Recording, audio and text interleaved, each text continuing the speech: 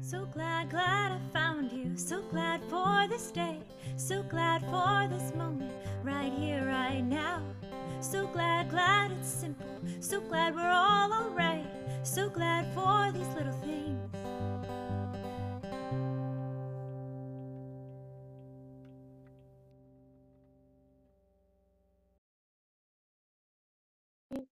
Okay, hello everyone. Welcome to the Soulful Self-Care Sessions. Today I'm with my friend Allison Tepper. Allison, say hello. Hello everyone. Allison is, I don't even remember how we originally connected because I think there was so much overlap. Yeah.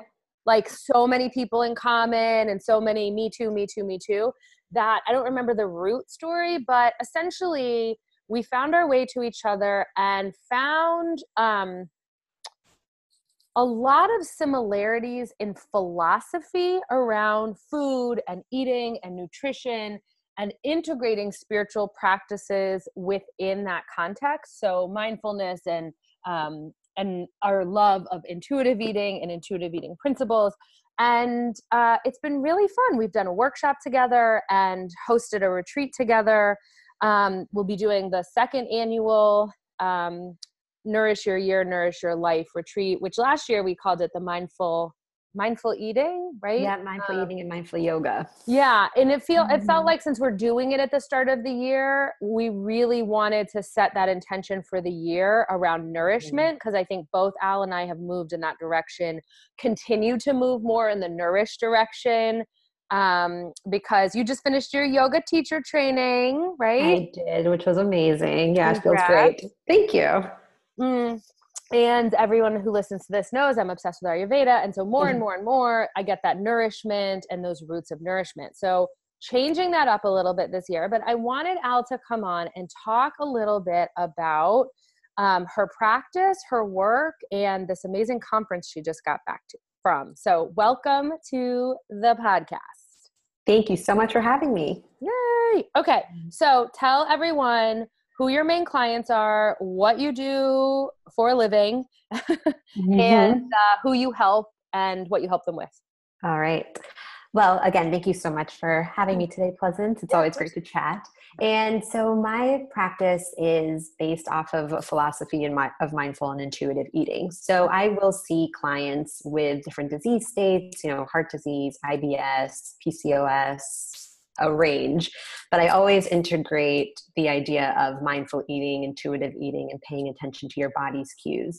So I would say the majority of my clients are people who have kind of been on this diet cycle for a long time, where they go on a diet and they lose weight and then they gain it back and then they have to go on another and they're just frustrated. And so mindful eating kind of offers this different approach of just saying no to diets and then instead focusing on how your body feels and listening to your cues that your body's giving to you. So it's been wonderful. I got certified in intuitive eating in 2013. And so because of that, I'll work with a lot of clients with eating disorders as well, since it's a big component of that. And then, yes, I got my yoga teacher training certification this summer, because even though we talk about food and that is so key, a huge piece of it for most people is stress and emotional eating. And there's a lot just kind of going on underneath. So the YTT was really helpful in just allowing me to focus on meditation and other tools that can help people reduce their stress, which can help so much with nutrition and overall health. So it's a great combination, which has been fun. Okay. So I actually forgot to do something that I really wanted to do, and something you just mentioned about the eating disorders.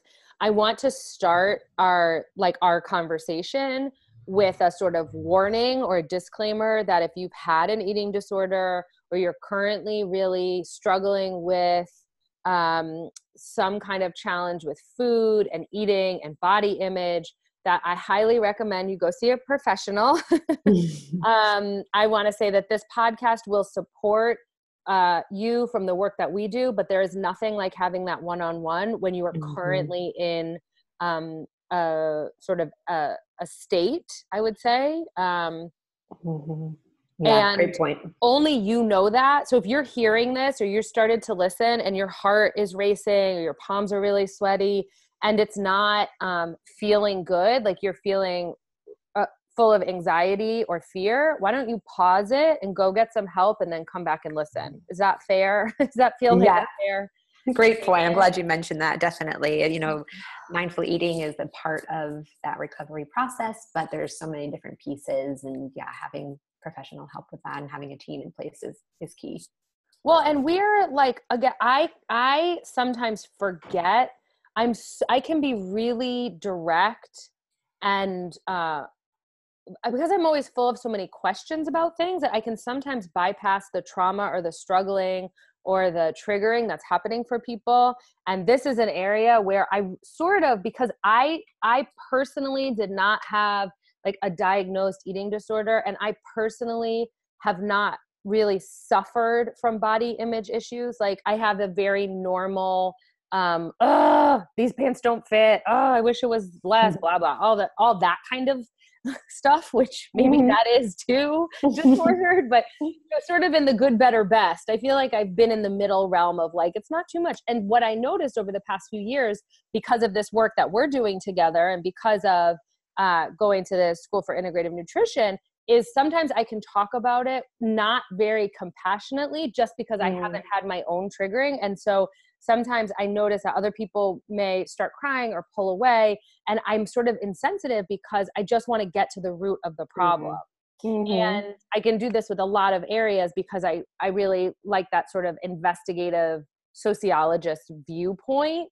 And I just want to say that I realize now, so many years later, how triggering this topic can be. And I don't want to make this seem light or easy or like Allison and Pleasance have all the answers and now you'll be cured. Like, no.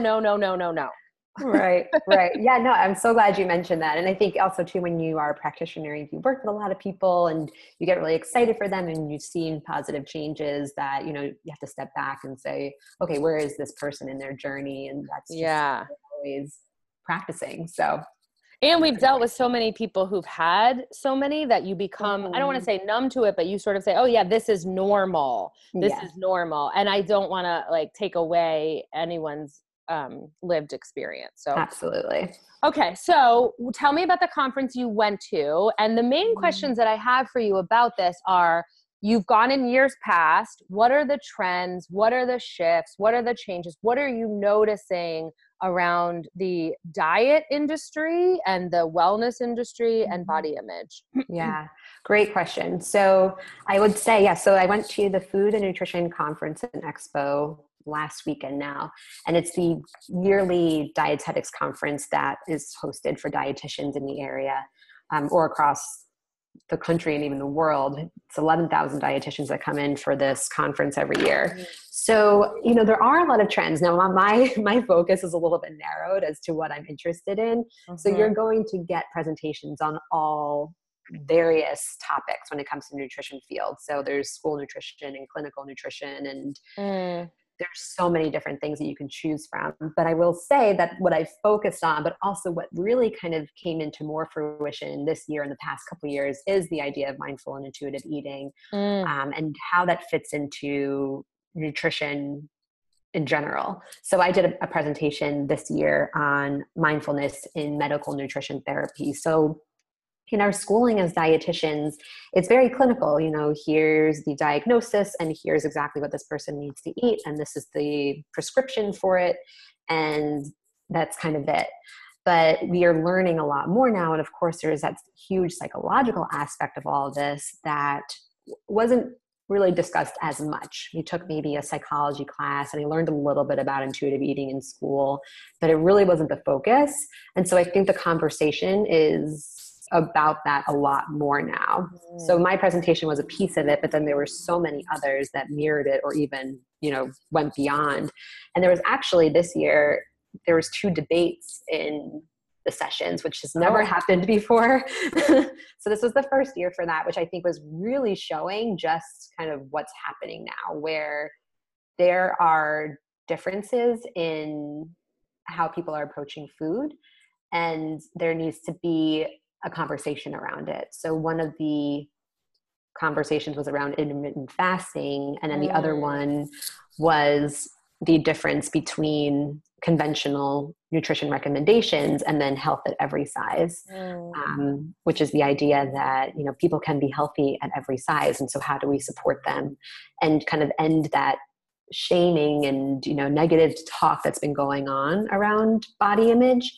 So both really interesting conversations to have. And so the fact that they were having them this year was huge in just the direction that we're going in, with just bringing awareness to all of this. Mm-hmm. So what did you learn, or like, what was interesting? Like, was there anything that you were like, whoa, that I really learned something new, or deepened your understanding of some of these changes or shifts? I think that really there's a lot of work to be done. So nutrition is a young science. You know, we started doing research in it in the early 1900s, and new information continues to come out. And so it's just interesting to kind of see that we are still learning as we're going. You know, a lot of things, we want that definitive answer. And when it comes to food, it's just not really there yet. But also it's because everyone is so individual. And so I think that a lot of it is just about, okay, there's different ways of going about this for each person, but we want to make sure that it is rooted in science, because there were some conversations that were being had that, you know, the research just wasn't really there long-term to show the long-term effects of everything. So we want to maybe say, okay, if the research isn't there, we can't say that this has been going on for years and years and we've seen results, then maybe we need to find a different approach. I will say I only made it to a couple of sessions. I went to the debate because I thought that it was a huge one, you know, but I think it was just kind of interesting to see still the dichotomy and just the different viewpoints. And, you know, we still have work to do in terms of how we move forward with all of that, but it was interesting. What do you feel like in the past, a lot of the topics, were they more clinical and science-based always? And then this year you saw some new things being added in, or kind of give the little bit of the historical perspective? Yeah. So I think that in the beginning, when I first was starting to go, you know, maybe 8 or 9 years ago, it was very similar to what we would learn in our school. So we would have like community nutrition talks and talks on clinical nutrition and, you know, the research that's been done on different disease states and, you know, nutrition formulas and things like that. And I would say that as mindfulness and as different ways of approaching it have become more popular, that in the past, probably the past couple of years, I would say. I want to say that maybe like 3 or 4 years ago was when I started noticing more of the mindfulness talks starting. So it is a fairly recent shift, even though people have been kind of trying to work in this way for several years now. Okay, so let's talk about your, anything else you want to say from the conference that really struck you? Well, I would say that if people are interested in learning more about healthy at every size, there's a lot of information about there. It's the acronym for it is HAES, HAES. And it's something that is a little bit controversial in some ways, but I think it's something worth exploring. It really kind of talks about the idea that, you know, we have to make a change in our approach to how we talk to people about their bodies and about food, and that it needs to be more of like an understanding approach and kind of taking the whole person into perspective and taking their whole life into account. So I think it's worth exploring a little bit, but I'm still kind of learning about it myself in some ways. So I think we talked about this in the retreat last year because Anna Guest Jelly, who's been on the podcast, she's my best friend. She was on episode 1 interviewing me because I was too nervous to get on by myself. Which was great, by the way. She's the best. Anna, help me. I've learned so much about the health at every size movement through Anna's work and curvy yoga and her language and experience and body awareness and compassion. And it's really, I think it's taking me time because I'm so ingrained in society that thin is healthy. Like this is not true. I'm saying right now, this is disclaimer. I do not believe this to be true. However, I spent the first 38 years of my life or 35 years of my life hearing this. Right. And so I'm like, oh, like every time I sort of look at the different areas of lifestyle and I look at different body shapes and sizes, I have a lot of friends who are very healthy in mind, body, and soul and are not a size 4 or a 6. Exactly. Or an 8. if that even matters. And so expanding my awareness, expanding my definition, my understanding, is just giving me a lot to think about. And the Hayes site and thinking about health at every size has really helped, because along with all these other areas of social justice and the models for what we are looking at, the people who represent health, not bringing in other cultures, not bringing in other body types, not, the thing that broke my heart at Little Ohm was the moms, not the moms, but moms who'd come in after having 1, 2, 3, 4 babies and then say things to me like, I want my body back. And I heard that so much. And eventually I really did a lot of journaling and thinking and talking with women about this. Like, it hurt my heart, because that wanting to go back really demonstrates a lack of current acceptance and or love or value or acknowledgement of who we are in this moment. Yes, 100%. And that's exactly what the focus is with it. Yeah. And so I'm glad that you shared all that, even that your own experience with Little Ohm and what you were seeing. And that is so much of what I'm working with clients as well, is that the only constant in life is that your body changes and that things change, And so it's really kind of helping people understand, that that's okay. And there's an acceptance piece. And even if, we're talking about a lot about like body love and loving yourself, but even if I'm just helping people get to like a body neutrality sometimes, because there is so much, kind of like you said, where you just grow up hearing all of that. We are so ingrained. And so it's kind of just helping people take those little steps to accepting themselves. And it's radical self-love, right? And like, here's the thing, it's a commitment every day, meaning it's not like you turn a light switch and now it's easy, right? So like in all the other ways that I'm shifting a lens or looking at self-compassion as sort of the deepest core value that ignites daily living, is that then when Milo grabs my belly, right? I've talked about this before. He calls me Big Mama. And when he grabs my belly, he's like, Big Mama, you so fat. He does this. And I'll say to him, Milo, like, you lived in here. Like, I'm like, do you understand how beautiful this home, when I look at it as the home for my babies, oh man, like, give me all the fat in the world. Like, I just want to rub it. I just want to like be back there. I just want to touch it. I'm just like, oh my God.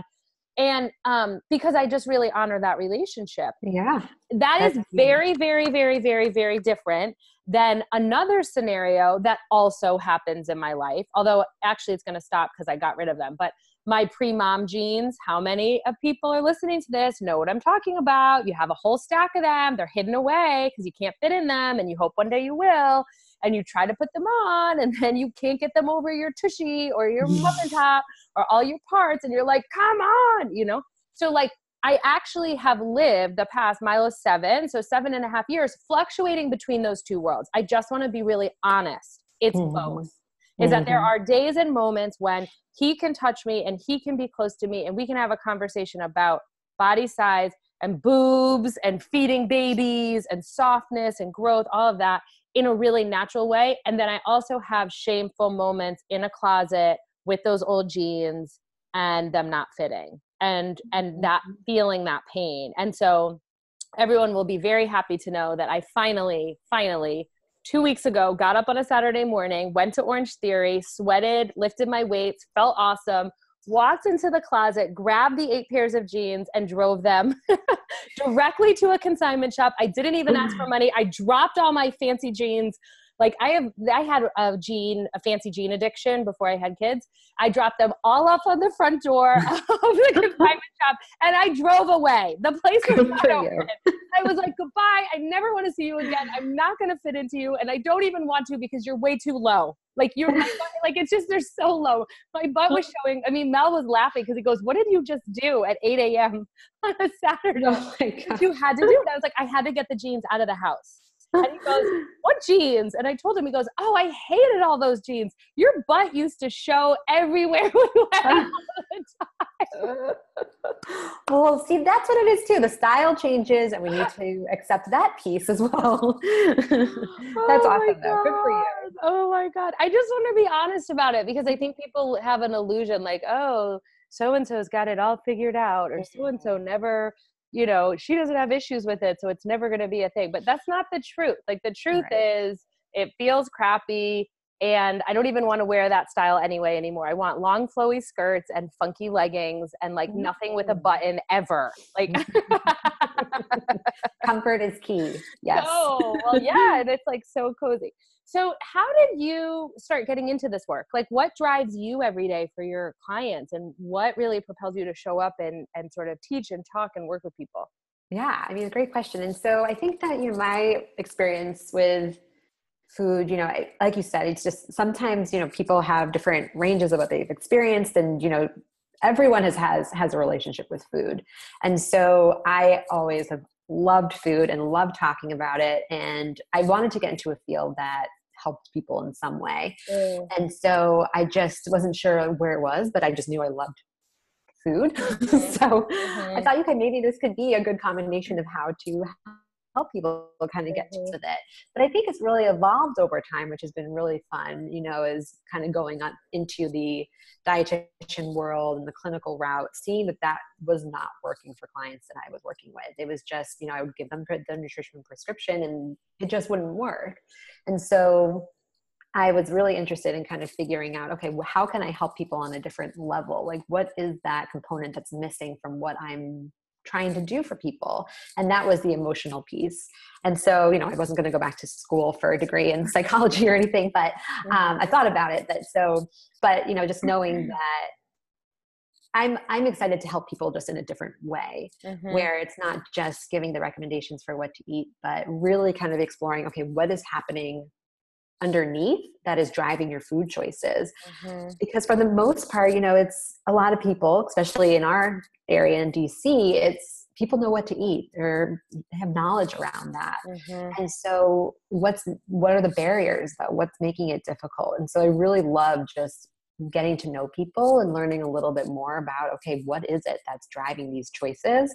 So it gets into a piece of just developing a relationship with clients, which is different than just kind of when you say, here's what you need to be eating. It's okay, let's learn a little bit more about your life and your stressors and things that are coming up for you. Yeah. And so I love just giving people a different approach of looking at it. If they're tired of the dieting, this is just a different way to work through it. And I get excited when people want that different way to look into it and they're ready to ditch the dieting.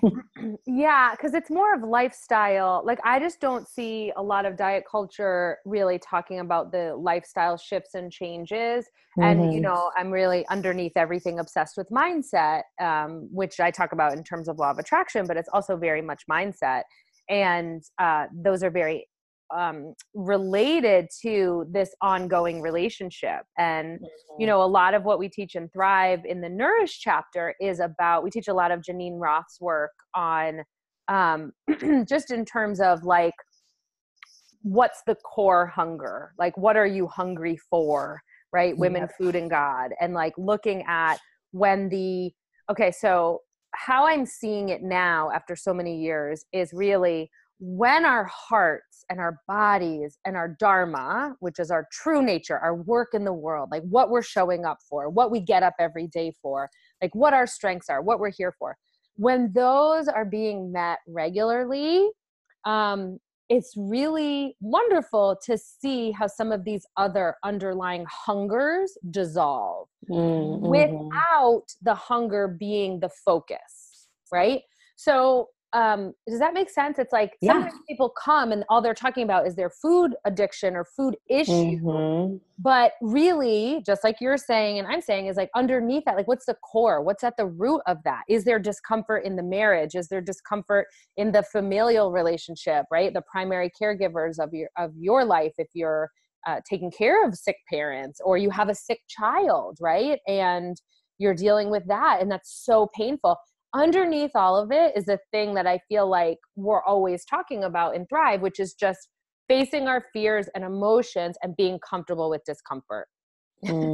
Exactly. Yep. It's a journey, and it's, I think sometimes people will get surprised when they call and they're like, I want to learn about nutrition. And then I start asking them questions about everything else going on in their life. I give that, I will let them know before we meet if, we're going to be exploring all different areas of this. So shouldn't be too surprising.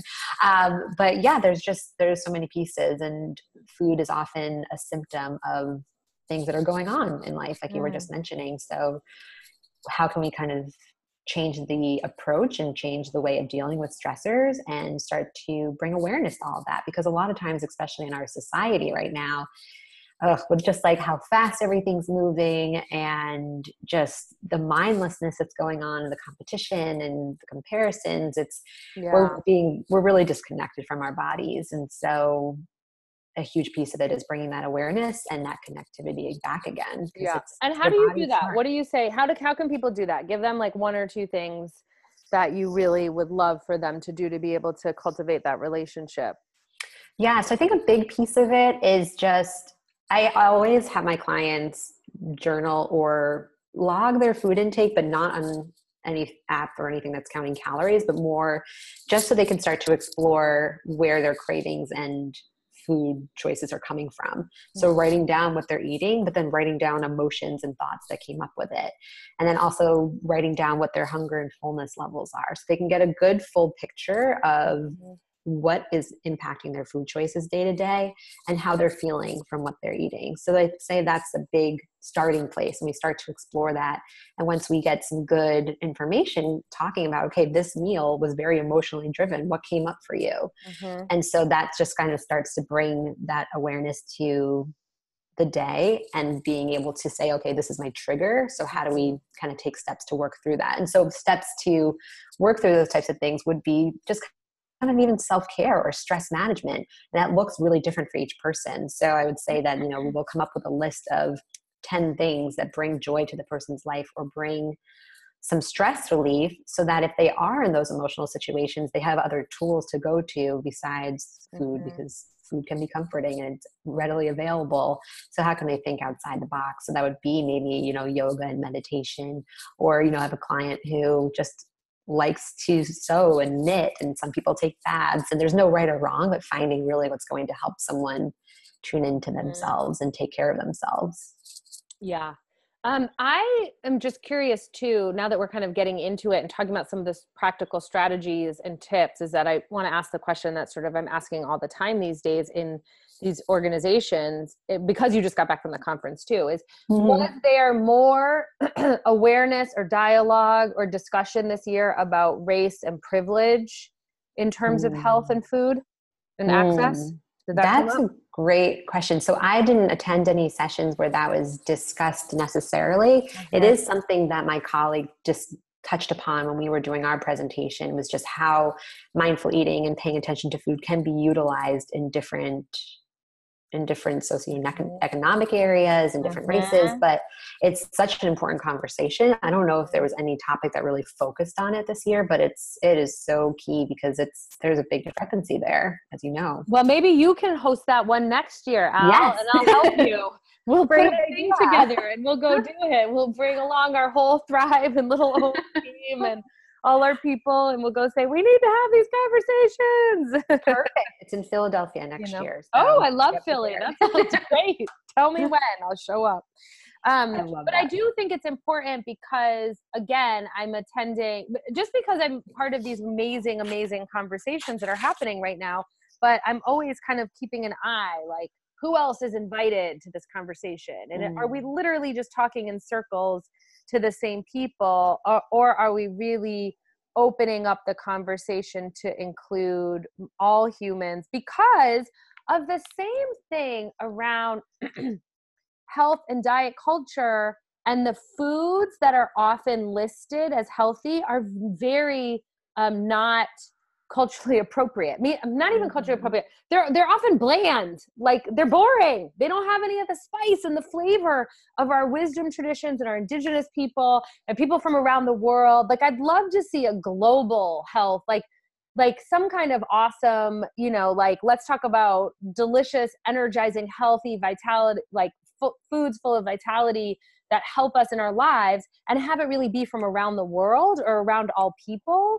I just feel like there's a lot of flavor, literally and figuratively, missing from the conversation, right? Because we've been really, I personally, I'm just going to speak for myself, have been in a very just bubble about how deep this was running in our culture. So I'm fascinated now that the veil has lifted, and I've been really encouraged and pushed by a lot of my mentors to constantly look for all the ways this has been happening. And so every conversation, everywhere I go now, I'm like, what are we missing? What are we missing? Oh my gosh, we're missing the flavor, or we're missing the soul, or we're missing other options from around the world that other communities have been doing for a long time. You know, I just want to honor that, you know? Absolutely. And they're talking about that more for sure. Yes. So I didn't get to attend any, but yeah, they will have like different cooking segments at these events, and they'll talk about, you know, different things that are happening with multicultural health. And there's definitely a lot of discussion around it. But I think that, you know, there's a discrepancy between talking about it for, you know, different levels of income in the populations, and then like the availability of the information that may be targeted to that population versus what other higher socioeconomic status areas, what type of information they are getting. So, you know, there's a bridge that needs to be capped, but there's a lot of good work that's going into it. I mean, especially in the DC area, it's huge with all the different organizations and nonprofits that are really trying to make a change. But of course, like everything else, there's a lot of work to be done. But but we're opening the conversation step by step, person by person. And that's, you know, sometimes that's literally what we can do today. Like today, we can have this conversation. We can bring it up. We can be aware. We can move forward. We can teach our children. We can tell our neighbors. Like that's something we can do, is start to have these conversations around some of the structures that have not been serving us, let's say. Yes. What was your presentation about this year? Mindfulness? I wrote it down. Would you say mindful medicine? What was it? So it was mindfulness as a critical component of medical nutrition therapy. So MNT. Tell us about that. So medical nutrition therapy is what we call our approach to dietetics in terms of, okay, when someone has a diagnosis, so say someone comes in, they have cardiovascular health issues, here's what we recommend. Here's the medical nutrition therapy prescription.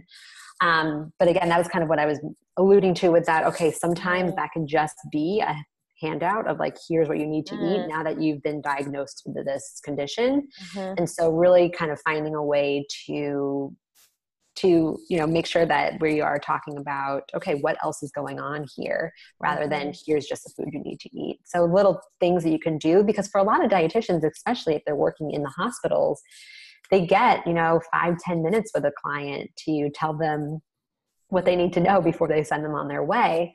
So we talked about like a couple little tips that they could even incorporate in that short conversation, so that the person can help feel a little bit more supported and not completely overwhelmed. Because for a lot of people, like if someone gets diagnosed with, say, like type 2 diabetes or something along those lines, it's a scary diagnosis, first of all.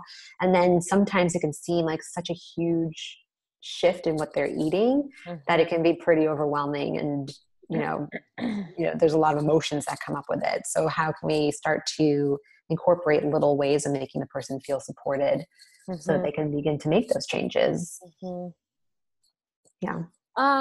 Okay, so you gave us some good tips for what to do, how to start. Is there anything, you have an audience right now, you have these women who are listening. Is there anything that you really want to make sure that they hear? Great question.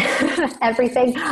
So I think it's just so important to know that there's a lot of misinformation that's out there about nutrition and health right now. And it really has completely saturated everything in our diet industry and our culture. And so I think it's just so important to start to have these conversations around a different approach to health and wellness that doesn't have to be restrictive or make you feel bad about yourself, or, you know, take the joy out of food and cooking. There is a different way. And so finding that way can seem like going against, you know, the culture that we live in right now, but it's so freeing and it's amazing. And so I definitely would encourage everyone to start paying attention to what their mindset is around food and what their relationship is with food and their bodies, and really start to challenge some of those thoughts that maybe are not serving them or not serving you. And so just kind of finding new ways of looking at food, maybe new communities that talk about food and body image in a different way.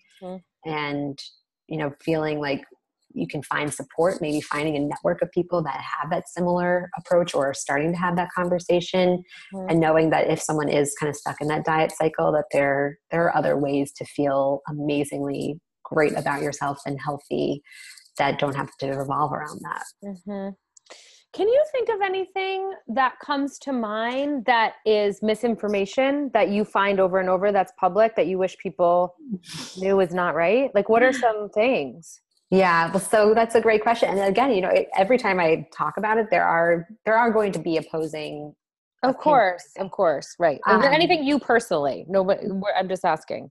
Yeah. So, the different diet trends that do come out. I mean, Atkins, I think, is a great example of just different diet trends that have come up that people might lose weight on in the beginning, but it's not serving them physically or mentally, and helping them become healthier. I'd say that, ones right now like that, or would be like the ketogenic diet or intermittent fasting, where there's not that much long-term research to show the benefits, and psychologically it's really, really impacting people and their approaches to food. So I think that a lot of times what happens is that when people come into my office, they've tried a diet that has just completely impacted their relationship with themselves in a really negative way. And so it's really kind of just exploring the trends and saying, okay, what are the facts behind this? Other little things too, like coconut oil, different uses for that, and just some of the trends that are out there, knowing that a lot of times it's the key thing that we say is that if it sounds too good to be true, it probably is, because there's just no magic fix with any of this. It takes a lot of, internal work to get to a point where you're feeling good in your body, and, the diet won't fix it. What I think is really interesting with these superfoods, right? And so here's where I'm at. On one hand, there's marketing and there's industries that are profiting, more profitable from our, I want that, right? Like goji berries, when goji berries went through their fame. Right. Everything, chocolate covered goji berries, goji berry juice, like goji everywhere. Versus what's interesting to me, just because you brought it up, it reminded me too, coconut oil. In the wisdom traditions in Ayurveda, coconut oil was available and used regularly in multiple ways, because Ayurveda is the kitchen table wisdom. So what Ayurveda says is like, has always done, has been like, what's in our cabinet and how can we use it in all the ways for all the parts of our body? So the turmeric, the coconut oil, like sandalwood, these things, what can we cook with? What can we rub our feet with? What can we add to to our hands and smell, like the cardamom, thinking of the emotional properties of cardamom that we use in Ayurveda. Same with sandalwood. And I think about, there are in some cases some I'm not saying scientific evidence, I'm saying experiential, which for me is often very, very powerful. I don't need to have a scientific study to tell me that something works awesome in my life if it's working awesome in my life. Like I just see it and feel it and do more of it.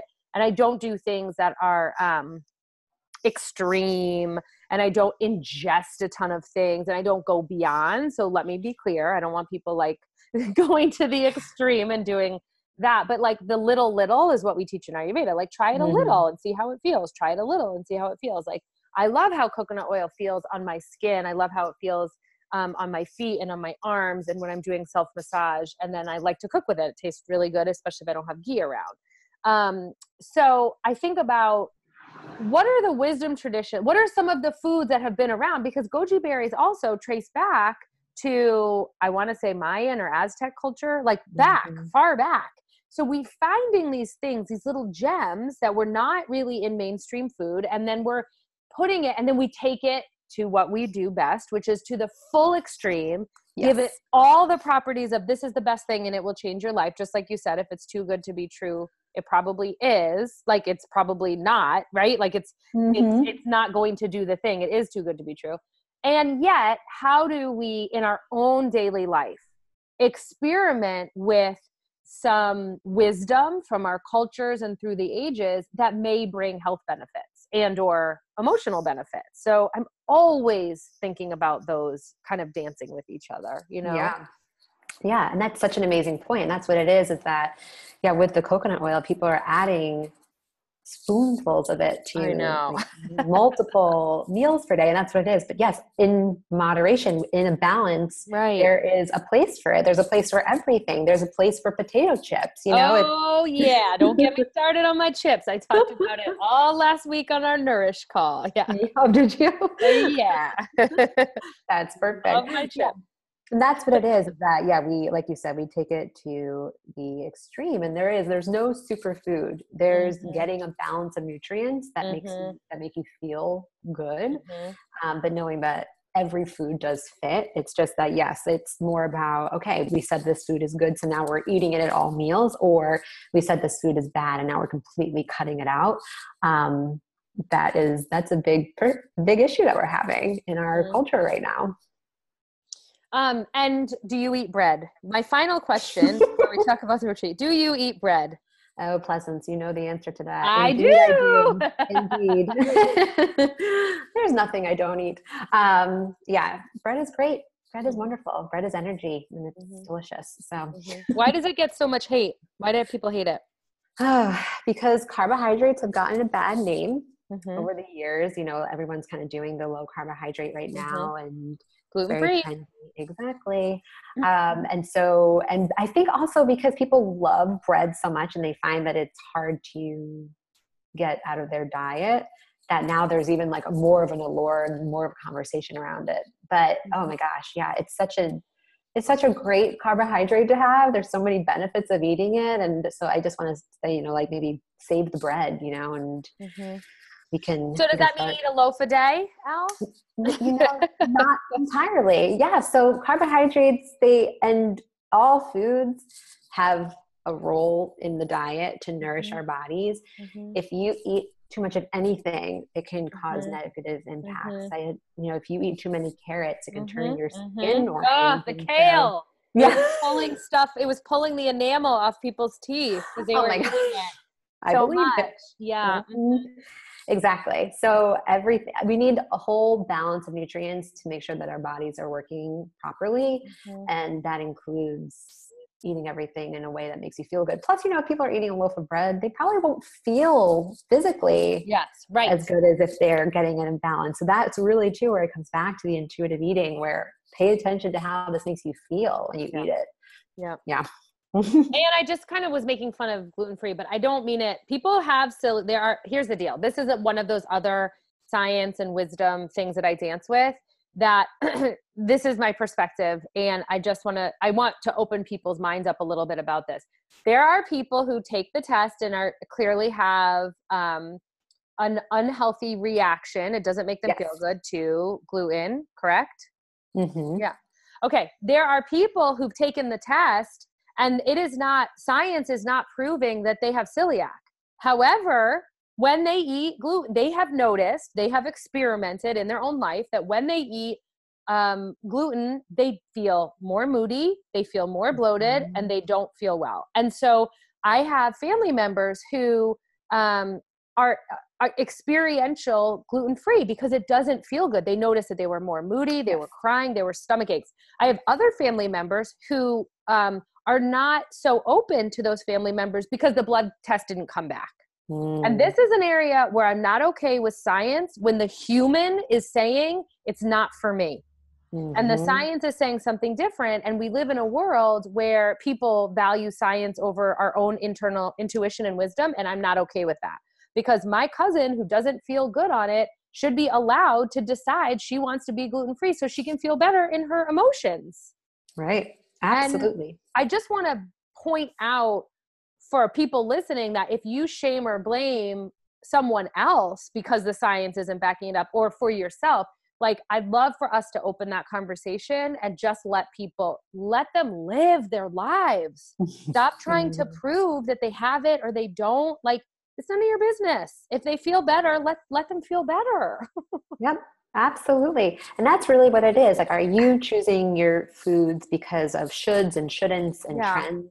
Or is it because you're taking care of yourself and listening to your body's cues? And so that's what I try to differentiate when someone's coming in to work with me, is that, okay, they cut carbs out of their diet and they feel horrible because of it. Right. Okay, well, let's reframe that and get back on track. Yeah. Or they cut gluten out and it made them feel so much better. I have a great example of that, where I had a client who nothing was showing up for her. She had really bad arthritis and pains in her hands for years and years and years.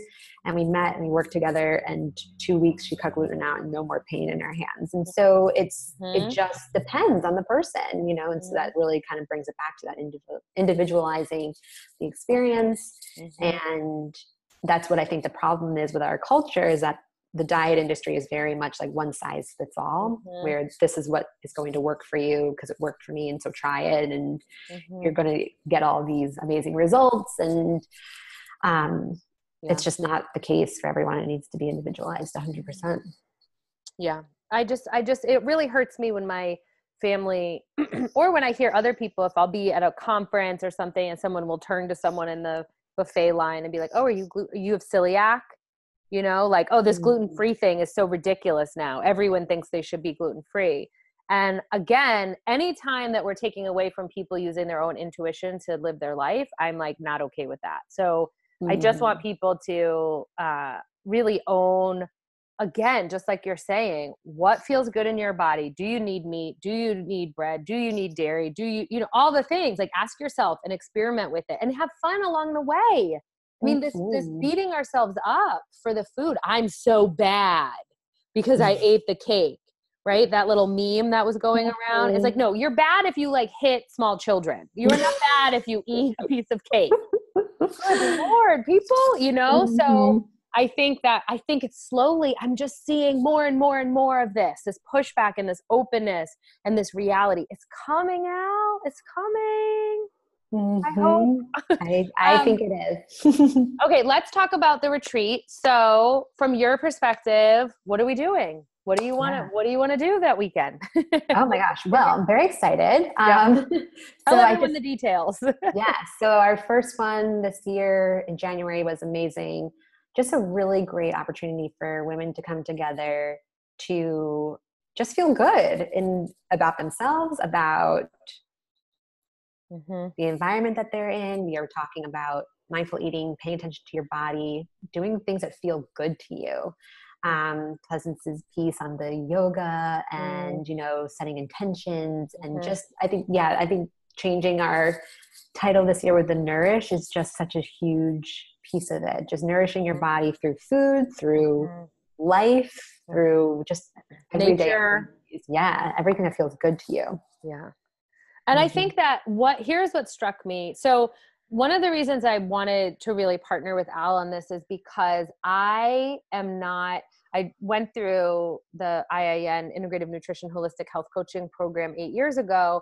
And after about 6 months of working privately with one-on-one clients and health coaching, was like, I do not want to talk about people's food issues 24/7. Like, this is so not my zone of genius. Like, just in terms of my own expansion or like resistance to, you know, I'd always be like, let's talk about the root issue. Let's talk about the relationships. And people would say, can you just tell me what to eat? And that's not a good fit for me because I'm not going to tell you what to eat. So, okay, cool. Let's evolve past that.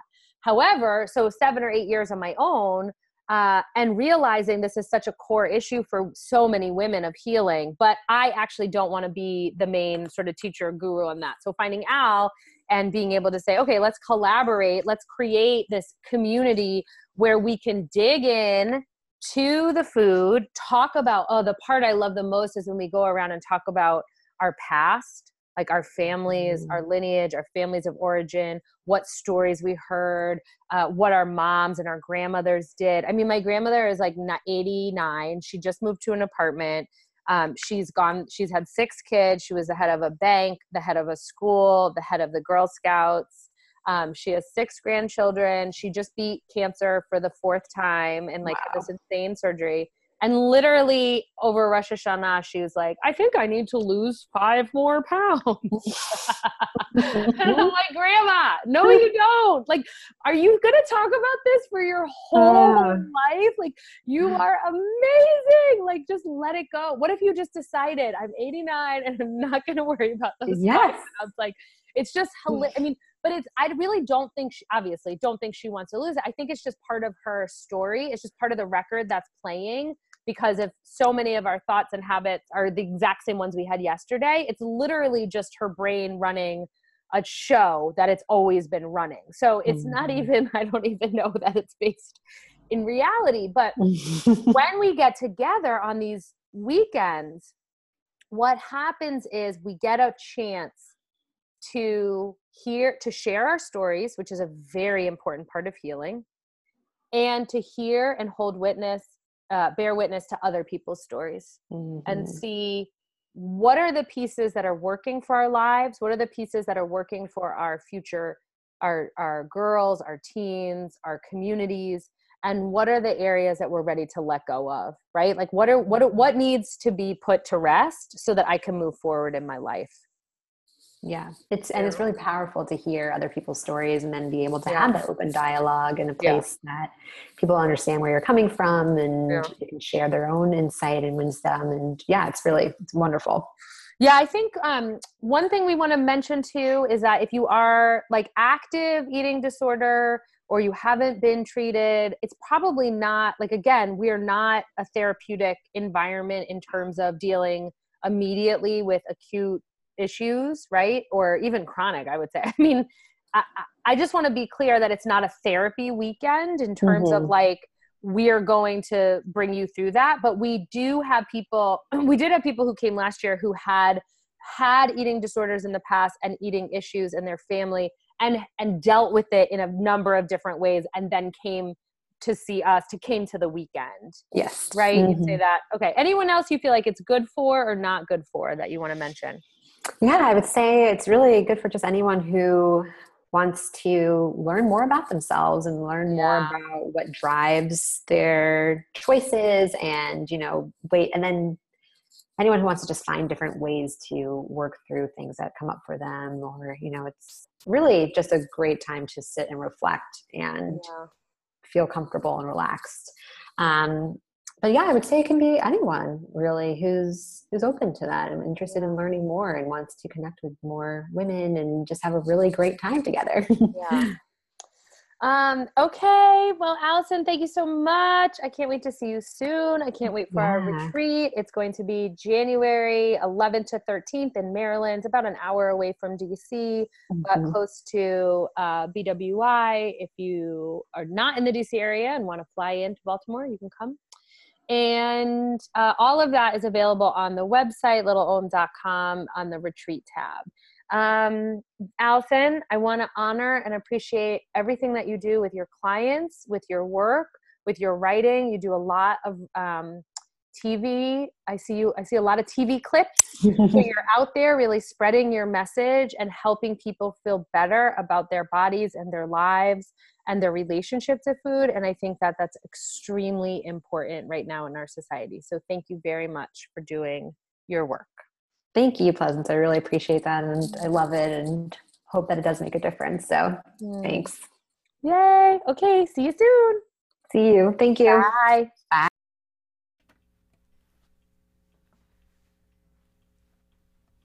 So glad I found you. So glad for this day. So glad for this moment, right here, right now. So glad it's simple. So glad we're all alright. So glad for these little